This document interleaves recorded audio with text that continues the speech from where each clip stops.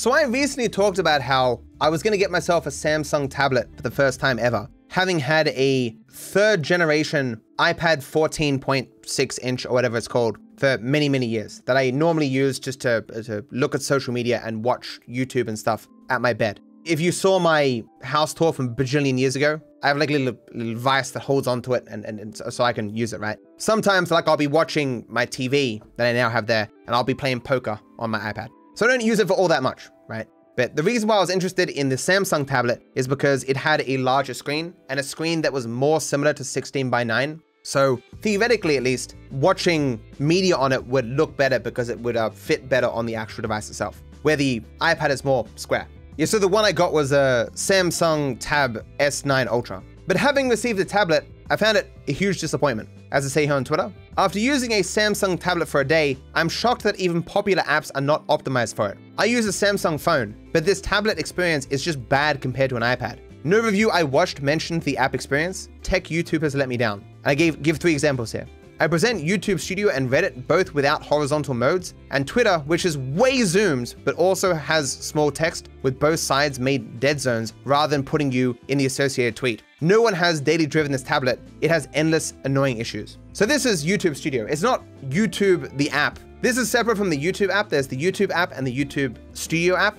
And while if you turn it long ways, vertical, it fits well. When you turn it horizontal, which is the normal way that I use tablets, this is what it does. And it's not usable at all, which is just strange. It's YouTube, it's Google, it's like, why? Like I don't use that many apps that frequently, but that's one of the ones I use the most and it doesn't work. Here's Reddit.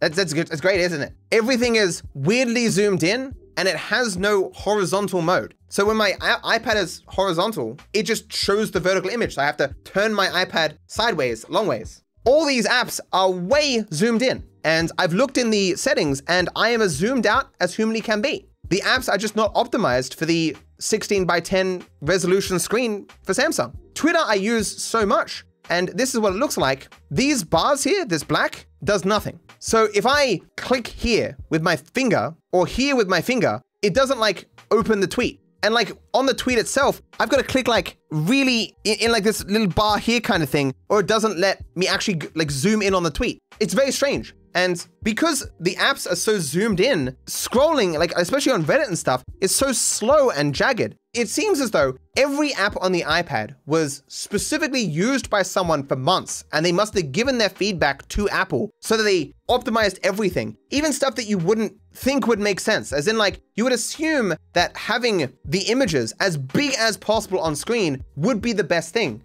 But that's not always the case. Sometimes when you make something really big on the screen, it's too big and you can't see like what's coming up next in your feed. Or it's hard to scroll now because every time you put your finger on, it's like clicking into an image or something rather than scrolling. All of that has been solved on the iPad, but on Samsung, everything is just too big or too small or doesn't turn on. It's just terrible. The app experience is awful. And I watched a lot of reviews for this device. None of them mentioned that. Now, the one benefit that I knew I was going to be getting was the better resolution. And it is true that media does fit better on the Samsung tablet compared to the Apple iPad. But in a way, it makes it too big because when you're looking at a tablet, you can only hold it so far away from you. And how big you want an image to be is dependent upon like how close it is to you. So like, sure, a TV is a lot bigger than your phone, but if you put your TV next to your face, it'd be a worse watching experience. And I find that the Samsung tablet, a lot of the media is just too big, slightly so, just an uncomfortably larger size. So I have to move it like further away from myself to get a good watching experience. So the media is larger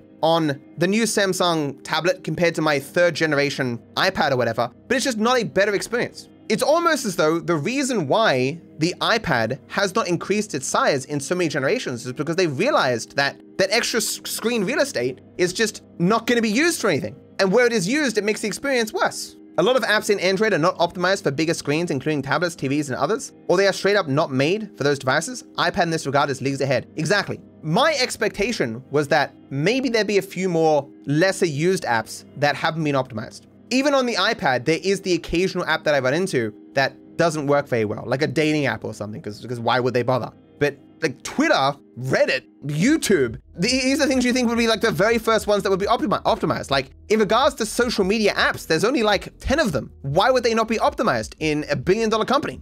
I think for a lot of people who use their tablet entirely vertically, I think you might get away with things not being as disruptive. But when you move something horizontal, you got to be very careful how big you're making the content, or it just becomes awful. Someone said to me, do I have the tablet in like desktop mode or tablet mode? But that's not something that happens with actual tablets. They're thinking of the computers that can be used as tablets or computers. Tablets just have a tablet mode. There is no desktop mode on Samsung tablets. Yeah, so ultimately, very disappointed. And I highly recommend, if you want to get yourself a tablet, not to get a Samsung one. Or at least if you're going to be using it for anything related to like what I use it for, which is, you know, consuming media or using apps. I guess if you want to use it for productivity tasks or drawing or something, maybe it could be good for those. I don't know, I can't assess it. Another thing though, actually let me get the device, hold on. So this is my 3rd generation iPad. I believe they're up to 6th generation right now. And you can see it's smaller than the Samsung one by quite a bit. The screen flickering there is because of the difference in FPS from the camera and the device itself. For those who don't know, in Australia, lights are 50 Hertz. And so if you want to record with a camera, you need to also put the camera in 50 Hertz. But this tablet is in 60 FPS, which is why you can see the flickering. Another issue is they have this pen and you're like, oh cool, a pen could be useful to like press stuff and whatnot. But the place where the pen goes is here and it like magnetizes there and recharges. Now, where do you think any sort of vice that holds a tablet would hold from? It's gonna hold here. So it holds like this. And so if you have the pen here and you use a vice to hold the tablet, either it's gonna crush the pen or just not hold it. So you have to take off the pen permanently and then there's nowhere to put it because it doesn't stick anywhere. Like this pen location is optimally placed to completely fuck the way that I use tablets normally. In their defense though, I don't think there's a single place they could put the pen that wouldn't cause some problems to someone. Like if they put it on the side here, then you would grab and you'd move the pen. But the reason why I bring this up is because people pointed at the pen like a wonderful additional feature, but in the way that it's put here, I can't even use it. I will also say my phone, my Samsung phone has this pen. I never use it, never, for any reason. I use my phone hours and hours every day. I have never had a single reason to use that pen. So I've got this tablet, costs multiple thousands of dollars, at least in Australian, and I'm not gonna use it. That really sucks. What's probably gonna end up being is if I ever do a cooking stream downstairs again, I will use this to read chat. This is gonna be a glorified chat watching device. This is your new home. Give it to my sister? Honestly? Yeah. As a matter of fact, I'll keep this around here for a year and give it to my sister. So whether I'm gonna buy myself another iPad, I don't know. I don't know. This probably still works. It's probably fine. I'm just gonna leave it. Fine. I don't even know why I bought this tablet. A solid 90% of my purchasing decisions recently have been good, but that one was not a good one. Android tablets in general are forgotten in terms of development, not only in apps, but OS-wise as well. They rarely get any optimizations or new features, and that led to even more loyal fans to Android abandon them in favor of iPads or even Windows tablets such as the Surface. It's weird. Why spend all the money to develop these devices hardware-wise and then ship them out and stuff, and then to have the actual experience of using them be so poor? More than this though, why do none of the reviews capture this reality? I do vaguely remember, as someone said, that Linus says they don't even bother reviewing the tablets that Samsung puts out because they're so bad. I guess I just forgot that because I would just watch reviews. They'd be like, oh man, it's great, the screen, the responsiveness. Why does no one mention how bad the app situation is? Because they're paid? Well, I doubt all of them are specifically paid, right? A lot of them are probably just wanting to be positive so as to not piss off Samsung or something, right? As we often talk about, influence over reviews or people's perception of products or what have you isn't just, here is some money, say positive things. It can be the subtle, you know, if you say too many things, maybe we won't like you anymore. Maybe we won't give you new stuff. Maybe we won't fly you out to places. Maybe we won't communicate with you at all anymore. I'm not saying you have to say nice things, but be aware of the consequences of saying negative things.